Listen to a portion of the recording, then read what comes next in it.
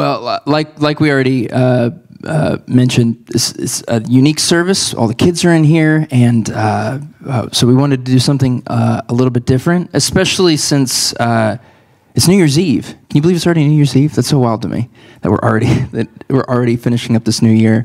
But as we're entering into a new year, and as we're closing out 2023, we want to pray. We want to take time as a family to pray together, and so we're going to do that here in a second. And we're going to be gathering.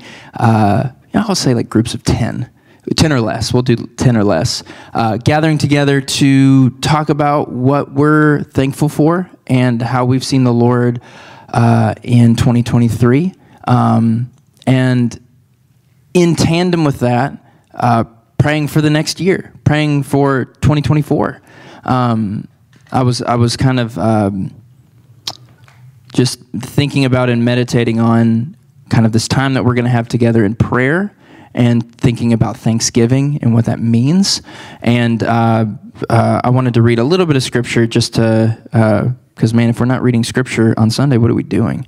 And so I wanted to, just as an encouragement as we kind of enter into this time, this is Psalm 136. I'm not going to read the whole thing. It's incredibly repetitive, rightfully so, and it is beautiful. I'm just going to read a few verses.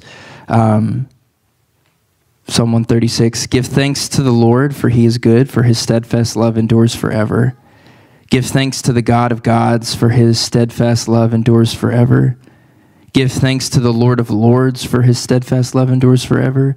To him who alone does great wonders, for his steadfast love endures forever. To him who by understanding made the heavens, for his steadfast love endures forever. And there's 26 verses of that. His steadfast love endures forever. His steadfast love endures forever. And as we kind of enter into this time of praying together as a family, as God's children, I would love for that to be our posture. Oftentimes when we pray and we have thanksgiving for stuff, we're like, thank you, God, for all of these things, and that is so good for us to do, and we should do that. But when we read in Scripture, when the psalmist and others like him are thankful, are expressing thanksgiving to God, it's not just a one moment thing that they're saying, thank you for that one thing. It's rooted in a forward thinking process. They're saying, God, you were faithful here because you were always faithful. God, and if you read, I would actually encourage you guys to read Psalm 136 at some point today. It's really encouraging. But he goes through and he goes, the Lord who split the Red Sea, for his steadfast love endures forever. When we are thankful, we go, Lord, thank you so much for what you have done, for you will always be faithful. For you will always come through. For you will always give good gifts and loving kindness to your children. Not because of who we are, but because of who he is. So I want to take, just like 10, 12 minutes and gather together in groups of 10 or less. And we're just going to pray. And we're going to be thankful. And however your groups gather together, it doesn't have to be formal. It doesn't, make it what you need to be, as long as we are bringing thanksgiving to the Lord. And if you're someone, as I'm saying this, if you're like, oh shoot, I hate praying in public. It's okay. Find someone who you know prays a long time and stick with them, and it'll be great. Come into my group. And I'll give you all like 10 or 12 minutes, and after we pray, I'll come back here and close this out, and then we'll transition into the next thing. That sound good? Amazing. Let's pray together. So y'all gather into groups.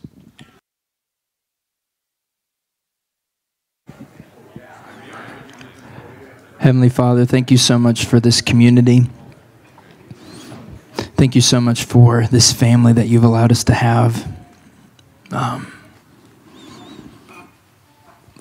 Lord, for all these little voices. Oh, I'm so grateful.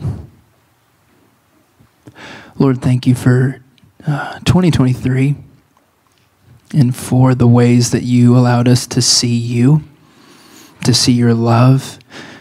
And Lord, all the ways that you gave us an opportunity to be that light and to be that love and to be your presence to other people. Lord, I pray for our global missions, for the ministries in this church, for our kids' ministry, for FSM, for our local partners, for our staff, for our deacons, for this body as we go out into the world and continue to do what you have called us to do, to be your image bearers and to be your hands and feet, God. I'm so grateful that we have the privilege to have thankfulness, and that thankfulness is not rooted in hopefully that something amazing might happen, but that thankfulness is rooted in you and a God who is eternal and who is consistent. We love you, God. It's in your son's name we pray. Amen. Thank you for that, guys. That was nice. All those little voices. Man, family service is my absolute favorite. Okay. We're going to transition into announcing our next sermon series that we're going to be kicking off next week, that Pastor Mark will be kicking off next week. Guys, we're going to walk through Habakkuk. Guys, I'm so pumped. I can't wait. Habakkuk rocks. It's so good. And I love the tagline that they chose, when God doesn't make sense. Boy, howdy, does Habakkuk cover that. That is so good. And I'm extra excited because I think that's right. I think we had a women's study that walked through it last year. Our student ministry walked through it the last year as well. So we've got some, essentially what I'm saying is that as we walk through it, if you guys have any questions, you should ask your 6th through 12th graders because they already understand it. So we're no. But I'm really excited, you guys, because this book is incredible. But I feel like the best way to start out any study is we have to watch a Bible Project video. I feel like we have to watch a Bible Project video. So we're going to have that video up here for you guys. And enjoy as we kind of prepare for this next sermon series.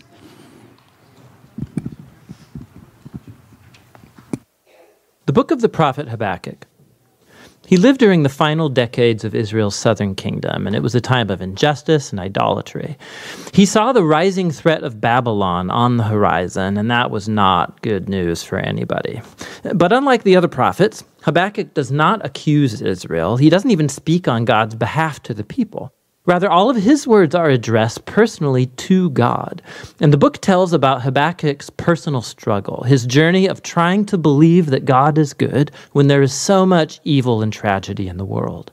And so Habakkuk's words are actually poems of lament, and they're very similar to the laments that you find in the book of Psalms. The poet lodges a complaint and then draws God's attention to suffering or injustice in the world, demanding that God do something. And knowing about this lament form, it's actually the key to understanding the design and message of this short book. Chapters 1 and 2 are framed as a back-and-forth argument between Habakkuk and God. And the prophet lodges 2 complaints to which God offers 2 responses. His first complaint is that life in Israel has become horrible. The Torah is neglected, resulting in violence and injustice, and it's all being tolerated by Israel's corrupt leaders. And Habakkuk, he's crying out, asking God to do something, but nothing seems to change. But then all of a sudden, God responds. He says that he's very aware of the corruption of his own people, Israel, and that he's summoning the armies of Babylon to bring down his justice on Israel. And very similar to the message of Micah or Isaiah, God says he will use this terrifying empire to devour Israel because of their injustice and evil. But Habakkuk has a problem with this answer, and so he offers his second complaint. He says Babylon is even worse than Israel. They're more corrupt, they're more violent, they've deified their own military power, they treat humans like animals, gathering them up like fish in a net, he says. They devour nations and people groups in order to build their own empire. And so Habakkuk says, how can you, a holy, good God, use such corrupt nations as your instruments in history? He demands an explanation. In fact, he depicts himself as a watchman on the city walls, waiting for God's response, which eventually comes. God tells Habakkuk to get out some tablets and chisel and write down what he sees and hears. It's a vision about an appointed time in the future, that even though it may seem slow in coming, it will eventually come. In fact, God says that the righteous person will live by their faith in this hope and vision. So what is this divine promise that Habakkuk is supposed to write down? It's that God will bring Babylon down. God says that the violence and oppression of the nations creates this never-ending cycle of revenge, and that God will use this cycle to bring about the rise and fall of nations. And the fact that God might, for a time, use a corrupt nation like Babylon does not mean that he endorses everything that they do. He holds all nations accountable to his justice, and so Babylon will fall along with any other nation that acts like them. God's promise is then elaborated by a series of 5 woes that describe the kinds of oppression and injustice that's perpetrated by nations like Babylon. The first 2 target unjust economic practices, like how wealthy people will charge ridiculous interest just to keep poor people in debt, and so they build their wealth through crooked means. The third woe is a critique of slave labor, treating humans like animals and threatening them with violence if they don't produce. The fourth woe targets the abuse of alcohol by irresponsible leaders. While people are suffering under their bad leadership, they're partying and wasting their money on sex and booze. And the last woe exposes the idolatry, the engine that drives such nations. They have made money and power and national security into their gods, offering these allegiance at all costs. And so people become slaves to their own national empire. Now, the practices described here aren't unique to Babylon, but that's part of the point. Given the human condition, most nations eventually become Babylon. And so this is how God's answer to Habakkuk in this book becomes God's answer to all later generations, to anyone who lives in a world ruled by other Babylons. But it leaves the question hanging. Is God going to let this cycle, the rise and fall of Babylon-like empires, go on forever? And that question is what chapter 3 is about. We're told that this is a prayer of Habakkuk, and it begins by Habakkuk pleading with God to act now in the present like he has in the past in bringing down corrupt nations. And what follows is a very ancient poem. It first describes a powerful, terrifying appearance of God. It's very similar to the opening poems of Micah and Nahum, and similar to the appearance of God at Mount Sinai in the book of Exodus. There's cloud and fire and earthquake. When the Creator shows up to confront human evil, everybody will be paying attention. Habakkuk then goes on to describe this future defeat of evil as a future exodus. So just like God came as a warrior and he split the sea in his battle against Pharaoh, Habakkuk says that God will once more bring his judgment down on the head of the evil house. So Pharaoh, like Babylon, has become here an archetype of violent human nations. But at the same time, we're told that when God confronts evil, he will save his people and his anointed one. It's a reference to the king from the line of David. And so in this poem, the Exodus story of the past has become an image of the future Exodus God will perform. He will once again defeat evil and bring down the pharaohs and the Babylons of this world. He'll bring justice to all people and rescue the oppressed and the innocent. And it's this hope that enables Habakkuk to conclude the book with hopeful praise. Even if the world's falling apart with food shortage or drought or war or whatever, he will choose trust and joy in the covenant promises of God. And so Habakkuk, by the end of this book, becomes a shining example of how the righteous live by faith. Habakkuk recognizes just how dark and chaotic the world and our lives can become. And he invites us into a journey of faith, of trusting that God loves this world more than we do, and that he will one day deal with its evil. And that's what the book of Habakkuk is all about. Come on. Guys, I'm so pumped. It's going to be so good. It's anytime that we get to go through a passage in Scripture or a book in Scripture that I don't feel like isn't normally covered. Like Habakkuk is one of the minor prophets. It's just 3 chapters, and usually kind of we'll skip by it to get to one of the bigger ones or whatever. When you dive into those little texts that might not teach as frequently in Sunday school, or maybe you didn't grow up hearing, and you dive into it, you get to know God's character even more and even deeper and even more intimately. And we get to talk about things like injustice, and we get to talk about things like God's response to it. Why does injustice happen? Habakkuk seeing not just, oh my gosh, Babylon is so terrible, but he is in Israel, and he is saying, Israel is awful. And this language that is focused on Babylon that is also reciprocated towards Israel, and oh my gosh, it's just all of this stuff. I cannot wait for us to dive in. So I hope you guys are able to join us next week. Pastor Mark is going to kick us off into the series, and it's going to be a great time. Thank you guys for joining us this morning. I'm going to pray real quick, and then Brett and the band are going to close us in a song. So would y'all join me in prayer?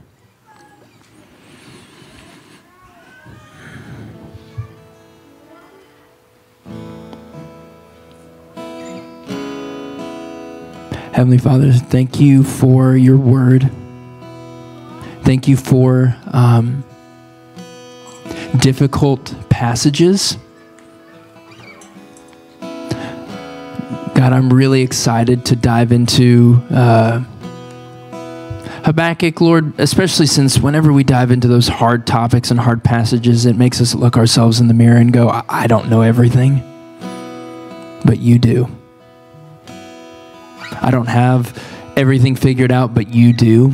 I don't know time and space, but you do.